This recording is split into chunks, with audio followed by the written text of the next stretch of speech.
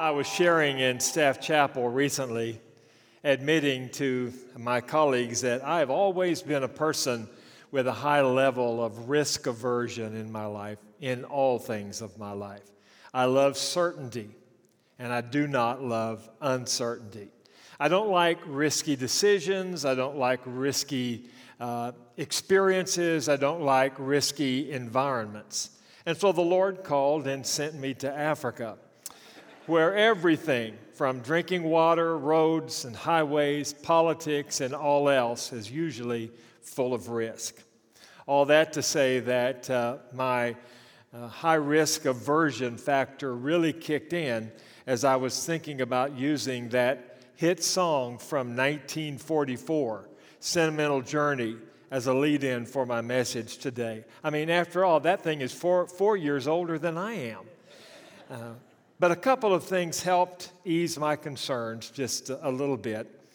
First, Doris Day's hit song back then coincided with the end of World War II and actually became an unofficial homecoming theme for veterans returning home from that terrible war.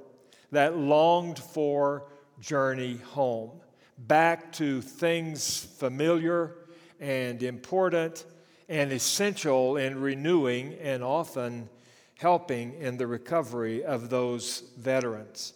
A couple of the verses of this old song says, "Gonna take a sentimental journey, gonna set my heart at ease, gonna make a sentimental journey to renew old memories. Never thought my heart could be so yearning. Why did I decide to roam? I gotta take this sentimental journey home." Secondly, is the very definition of that word, sentimental. Something that has sentimental value is something very important to us because of its connection with a significant moment, place, person, or thing in one's life. A sentimental journey, then, is to visit or return to a place that holds a familiar significance, bringing back valuable and impacting reminders of the past, and many times these come with very positive results. Last Sunday, Pastor Daniel Guy brought a strong, clear word about becoming the church of tomorrow. Today, I'm going to encourage us in the value of casting a glance behind us to our past. Now, that might sound natural. Pastor Daniel has most of his life ahead of him at age 42. Me, I can't even remember 42. But just know we didn't get together, toss a coin, heads, you take the future, tails, I'll take the past. No, we didn't do that. It does seem to me, however, that God must have something to say on both of these topics. So let's lend an ear this morning. I do know that our Western culture tends to place more significance on the future rather than on the past, while many other cultures in the world actually revere their past and at times don't really pay enough attention to their future. Well, truth is, as you know, both perspectives are sorely needed in our lives. So let me just suggest that while we are barreling full speed into the uncharted world of tomorrow, our future, we should keep our feet firmly planted on the solid, reliable elements that we have found in our past. These elements may just serve to make that journey into our future more safe and more successful in all we wish to accomplish in what lies ahead of us.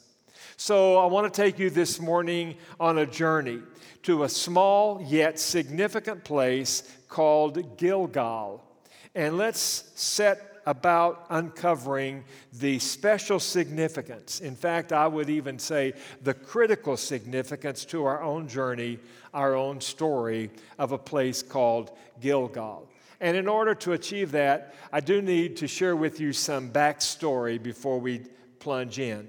No doubt one of the most epic narratives of the Old Testament is the one covering the children of Egypt in their Egyptian slavery experience and their ultimate delivery and departure for freedom and restoration. And you've got to include in that their protracted journey and getting to their final place. The trek on foot from Egypt to the land of promise was incredibly prolonged by the tendency of those people to murmuring, to fear, and to being disobedient. And this truly is a story about God's dealings with that unruly, complaining mob of former slaves while trying to mold them into His chosen people and get them to His promised land. Someone has looked over this whole Exodus narrative and concluded by calling it a God-sized nightmare. It took a lot of lessons, experiences, crises, disappointments, and divine intervention for God's plan to ever be accomplished in their life. In fact, an entire generation, those who originally left Egypt with Moses, fell into unbelief and open rebellion, and they would pass from the scene entirely, and a new generation would appear before the journey would actually come to a conclusion. Our focus for today begins with that second generation of wanderers, of sons and daughters after 40 years of nomadic living. At this point in the story, they are geographically positioned east of the Jordan River, prepared to cross over and finally possess the land. So for the next few moments, let's consider the meaning. Let's answer the question about one of the most frequently mentioned locations in the entire Old Testament. That would be Gilgal. What is the significance of Gilgal? To find out, I want us to focus in these moments on completing this phrase, Gilgal stands as, or Gilgal stands for. So first of all, to get started, let's consider that Gilgal stands at a place of crossing, a place of completion. Let's read from Scripture, Joshua chapter 3, verses 14 and 17 from the New Living Translation. So the people left their camp to cross the Jordan, and the priests who were carrying the Ark of the Covenant went ahead of them. The priests who were carrying the Ark of the Lord's covenant stood on dry ground in the middle of the riverbed as the people passed by. They waited there until the whole nation of Israel had crossed the Jordan on dry ground.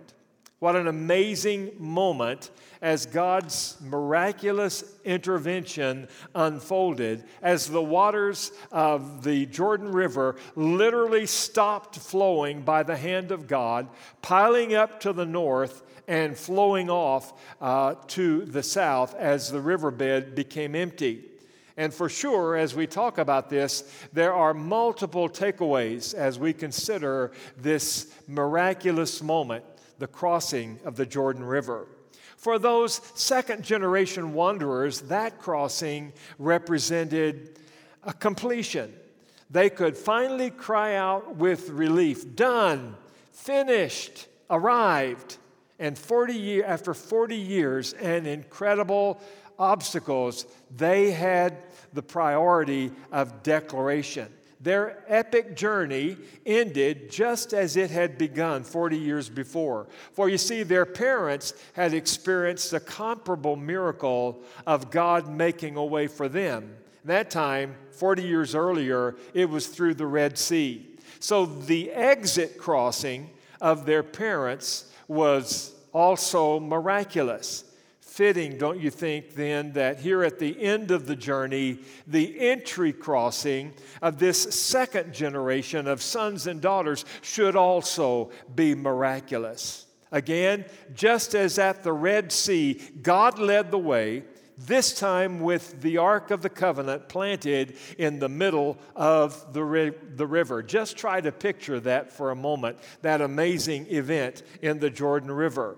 And upon arriving on the other side, Israel pitched their first camp between the Jordan River and Jericho, which actually was less than 10 miles away, and they called that place of encampment Gilgal. At Gilgal, Israel could still literally look back to the east and still see the Jordan River. And so they could see as the waters began flowing back into place normally as God released them, and they could know after everything they had been through that their journey was complete. They had arrived. Also at Gilgal, Israel would recognize that their crossing also represented a significant transition, a transition in lifestyle, a transition in everything. No longer wanderers, but finally occupiers, conquerors, inhabitants, citizens of the land God promised to their ancestors. Think about it. If you do, Gilgal could possibly come to relate to your own decision, your own crossing, your own set of circumstances, the change which you yourself may be facing. Secondly, Gilgal stands as a place of witness. Let's read again Joshua 4, beginning in verse 19, again from the New Living Translation. The people crossed the Jordan on the 10th day of the first month. Then they camped at Gilgal, just east of Jericho.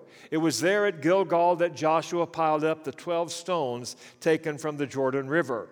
Then Joshua said to the Israelites, "In the future, your children will ask, 'What do these stones mean?' Then you can tell them, 'This is where the Israelites crossed the Jordan on dry ground.' For the Lord your God dried up the river right before your eyes, and he kept it dry until you were all across, just as he did at the Red Sea, when he dried it up until we had all crossed over. He did this so all the nations of the earth might know that the Lord's hand is powerful, and so you might fear the Lord your God forever." I think we need to note here the compound nature of Joshua directing the 12 stones be placed in monument alignment. First of all, according to Scripture, it was done to provide a witness to Israel's future generations that this is where the Israelites crossed the Jordan on dry ground, just as he did at the Red Sea by God's own hand. Secondly, he did it as a witness to all the nations of the earth, that they might know the strength of the Lord's hand. And thirdly, so that you, Israel, you standing right here, might fear the name of the Lord your God forever. And I think this is key to everything I want to say to us this morning. God, in that moment, speaks to those standing in sight of that stone pile of witness, which he fixed in place for them, that they might see and remember that something good and great and life-changing happened for them right there at a place called Gilgal. So don't forget it. Don't lose sight of it. However far you may roam from this place in conquest and occupation, this Gilgal is home base. Come back and remember, this is where you first set feet on the land of promise. Be drawn to it and hold the Lord your God in high esteem and solemn reverence because of all that he has done for you. Thirdly, Gilgal stands as a place of commitment. Just one verse, Joshua 5:2. At that time, the Lord told Joshua, "Make flint knives and circumcise this second generation of Israelites." Remember, God entered into an eternal covenant with Father Abraham many generations prior on behalf of all the children of Israel. An outward sign of that eternal covenant was to be circumcision for all Jewish males. Those men who left Egypt originally had fulfilled that essential step. Well, during the wilderness period, circumcisions were not performed, resulting in this second generation now taking up residence in Canaan, not having fulfilled that very significant covenant action. In all other ways, they might have been well living according to Jewish laws and values, but this all-important one they had not yet fulfilled. That step was missing. Now, that act was very obviously not changeable after the fact. It was clearly something which could not be undone. So naturally, it was a step of higher commitment. Can we even say ultimate commitment? God asked for more than just compliance to the way things were done in Jewish life. He asked for an irreversible action binding them to the Lord God of Israel, and at the same time bringing them under His protection through this covenant-repairing, covenant-restoring step. And you know, the Old Testament writer records absolutely no murmuring, no complaining, no hesitation from those people. And they were very good at murmuring and complaining and hesitating. But there was none on that day. After participating in that glorious, divinely assisted crossing of the Jordan, the call to full and total commitment to their covenant relationship seemed fully the right thing for them to pursue. In fact, that step of commitment was a no turning back, no second thought type of commitment. This step was not unlike Daniel's decision to keep praying in spite of the Babylonian king's decree making prayer to the Lord God illegal, punishable by death. Daniel prayed on in an I have decided type of commitment. Nor is it different from that of Queen Esther, who at the risk of her own life stood to stand up for her people before the king, who also held her life in his hand. And in the process of standing, she is recorded declaring without reservation, "If I perish, I perish." Also, an I have decided type of commitment. Gilgal would in fact forever be known in Israel and beyond for that sacred decision of unreserved commitment made there by that second generation of inhabitants of the new promised land. And after all, here we are millennia later still talking about it today. Gilgal also stands as a place of worship. Joshua 5:10 reads, "While the Israelites were camped at Gilgal on the plain of Jericho, they celebrated Passover on the evening of the 14th day of the first month." Passover was and is a celebration of God's deliverance and redemption for the people of Israel. You remember, as the 10th plague fell on Egypt, the death angel swept across the land, taking the firstborn of every Egyptian household. The Israelites could be protected by the blood of a lamb smeared on the doorposts of their home, marking the family within as a covenant family protected by God. The first Passover was that night, celebrated in Egypt. The second observance was at Sinai, as God ordained that they celebrate Passover in remembrance. Otherwise, Passover was not observed during the wilderness wanderings at all. The third Passover celebration was observed at Gilgal, as God moved the people into this significant multi-day worship of God because of His deliverance. With their feet planted on covenant-promised soil, those second-generation wilderness wanderers laid everything aside to worship the Lord God of Abraham, Isaac, and Jacob. Simply stated to you this morning, there are moments frequent moments when we need to retreat and find our Gilgal, our place of worship, for no other reason than to give worship to the God who always provides for everything we need in this day as well. Finally, Gilgal also stands as a place of renewal. 1 Samuel 11:24 reads, "Then Samuel said to the people, 'Come, let us go to Gilgal to renew the kingdom.'"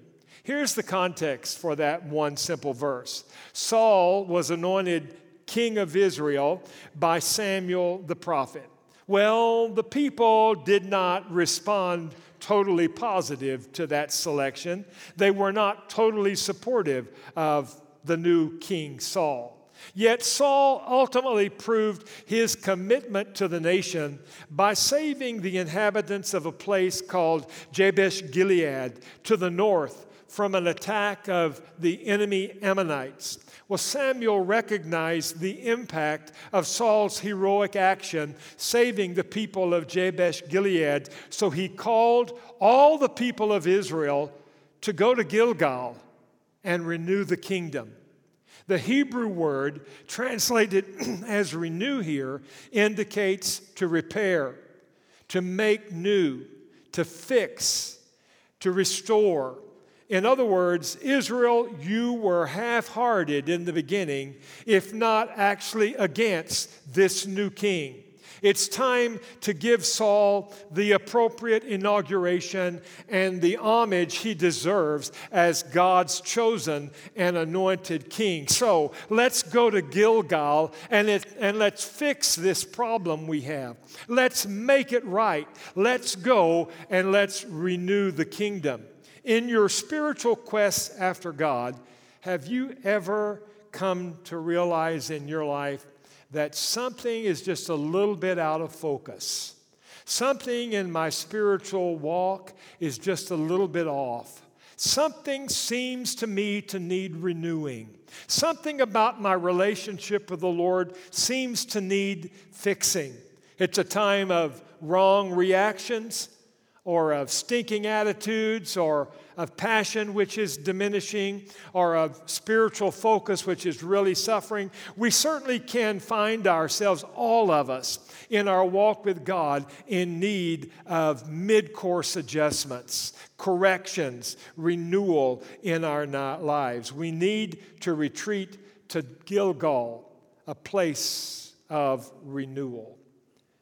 We'll conclude this morning with a question.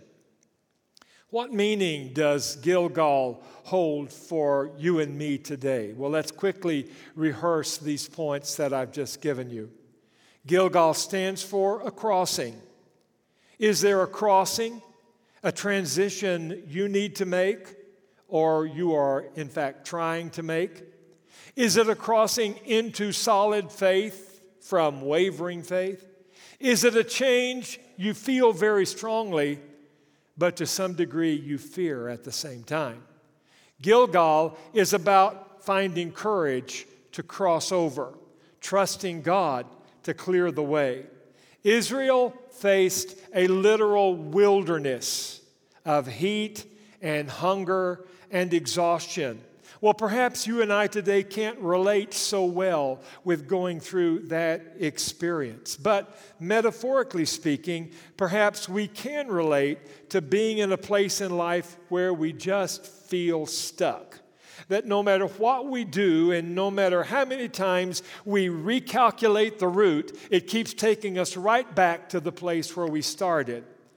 Perhaps we've been experiencing a wilderness of bruised relationships, or of declining health, or of a stagnated career, unable to find a true sense of destiny and purpose for our lives. Our wilderness can actually drive us to give up hope of things ever changing for the better.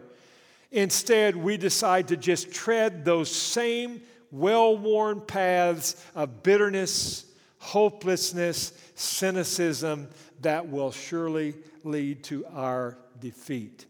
Gilgal is not about defeat. Gilgal is about crossing over, leaving your wilderness on the other side in the dust. Perhaps Gilgal is about your witness. Your children and their children need a clearly spoken account of the goodness of God intervening for you both now and in your past, just as He did for Israel. Others in your circle of family or acquaintances may just now wait for your witness, the story of your personal Gilgal, telling them boldly to look what the Lord has done for you. What He's done for me and others, He'll certainly do for you. Gilgal represents commitment. Could it be this very morning that God is calling someone in this crowd to your Gilgal today to break a long-standing tendency to maybe hold back just a little bit from God, to always stop just short of an all-out, sold-out yes to Him? Or maybe it's not that at all. Maybe it's a commitment of yes you need to make or renew to your spouse, your marriage, yes to your family, yes to your job, yes to your new situation, yes to your new place and your new friends. Gilgal stands for commitment in our lives. Perhaps today your Gilgal is an internal spring of worship needing to burst out of your innermost being and rise to God. Not worship instigated and orchestrated in a crowd, but worship that is within your private heart and comes out reaching up, sincere, personal, in-depth worship to Him. Gilgal was a place of worship. Or is it a hunger you're feeling, longing for, searching, striving for renewal, to find a right place of spiritual standing with God and your brothers? For Gilgal truly was a place of renewal. The problem is, you see, in our lives, not in God. It's us. It's me. He is unchanging, unwavering, always loving, always ready. A sentimental, significant journey to an important, life-altering Gilgal experience follows many different paths to get there. You may get there by way of an altar call that is made right here in this sanctuary at various times. You may get there through your private prayer time all alone. You may get there right in the middle of corporate worship when God just breaks on your heart and takes you to Gilgal. You may get there through deep meditation and reflection on the goodness of God. You may get there through interaction with a godly friend. There are many routes to take you to your Gilgal. In fact, Gilgal is all about God's goodness. Everything we've found that Gilgal stands for this morning is good, beneficial, life-altering, life-improving. None of it is punitive. None of it is negative. It is all the good things that God wants to visit upon your life when you go to your figurative Gilgal. A chance to transition for the good. A chance to announce the goodness of God to your family and friends. A chance for complete commitment at last. A chance to rise in heartfelt, deep worship. And a chance to renew your determination to walk with God now and then again and then again and then again. Gilgal is a place of God's goodness. In closing, can I share a brief witness this morning to you? A dear friend of mine sent me this written testimony some time ago about how God gave her a personal Gilgal. She wrote, "When you're going through a significant or difficult place in life, journey back and remember what God has done for you in the past. It will be a confirmation of what He can do in the present and the future. Probably not many people have a personal Gilgal, but I do. It is off Kearney at a series of 2-story townhouses not far from Highway 13. When my son was just a toddler, his crib was in a corner of our second-floor bedroom. The foot of the crib happened to be very close to a window. Somehow, our son crawled out and close to the window, leaned against the screen, and fell out. He actually hit a series of pipes on his way down 2 stories. X-rays showed he had a cracked skull. The doctors could not believe he had survived the fall at all. Years later, it was a sermon that pointed out to me the 2-story townhouse off Kearney and Highway 13 was indeed my Gilgal, where God performed a life-changing miracle for me and my family. You see, we all have places, spiritual or physical, where we can go back spiritually or physically and remember what God has done for us in the past. And it was time for me to start remembering all the times that God had worked miracles in my life. So when things get bad, I take a drive down Kearney and I look at that building and look up directly at the second-story window that used to be our bedroom. My toddler son back then is a grown man now. He and his wife occasionally drive by that place as well to remember and to be encouraged. You see, the stones at the literal Gilgal would serve a teaching purpose to coming generations as well, so that they too could remember what the Lord had done for them. That 2-story building is our monument for remembering. It is my Gilgal, and it is my son's Gilgal. I have shared with many that were going through significant moments in their life to go back to the places, revisit the places that God has worked in their life and remember what God has done for us.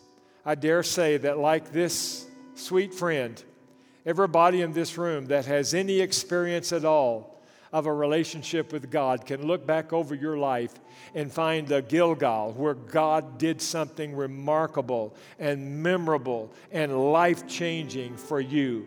And the call of the Gilgal is experienced to go back and see what God might want to do for you in this day and in this hour. Gilgal is a place of crossing.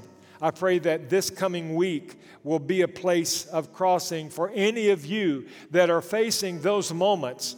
And maybe you're doing so with a bit of hesitation or a bit of perplexity. May God give you the courage and the enablement that you need to cross over from your wilderness to a land of bright promise. Or maybe it's about witness. After the first service this morning, I got a long text message from a family out of state that had been watching online and had children that had strayed away from the Lord, and how the idea that we need to continue, regardless, we need to continue a strong witness to our children and to their children of what God has done in our lives today and in all of our yesterdays as a witness to what He wants to do in their hearts as well. Perhaps this coming week will be a Gilgal experience for you where you finally make the all-out, no-holds-barred commitment. I have decided to follow Jesus.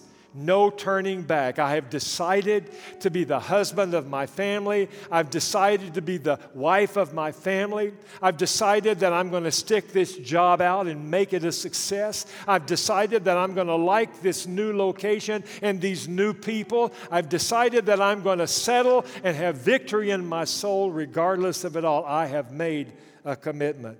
May this coming week be a place of worship where in the night hours, or on your way to work, on your way to school, on the school bus, in your car, as you shower, wherever it may be, doesn't matter. our hearts burst open with a well of living water that just has to come out and express praise and worship to God, and we will be the better for it. And I'll be the first to confess those moments in my life when I have just utterly needed God to come down and renew everything within me. You can call it a dry place.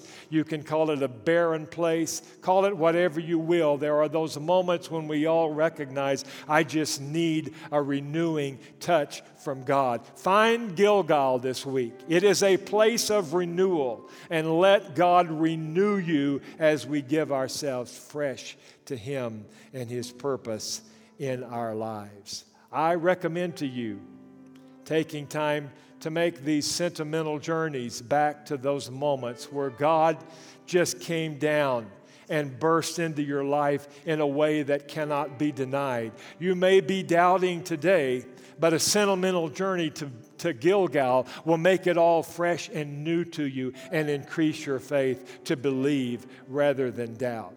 At times, a journey of return to a place that holds a familiar significance or even a critical significance brings back valuable, impacting reminders of God in your life.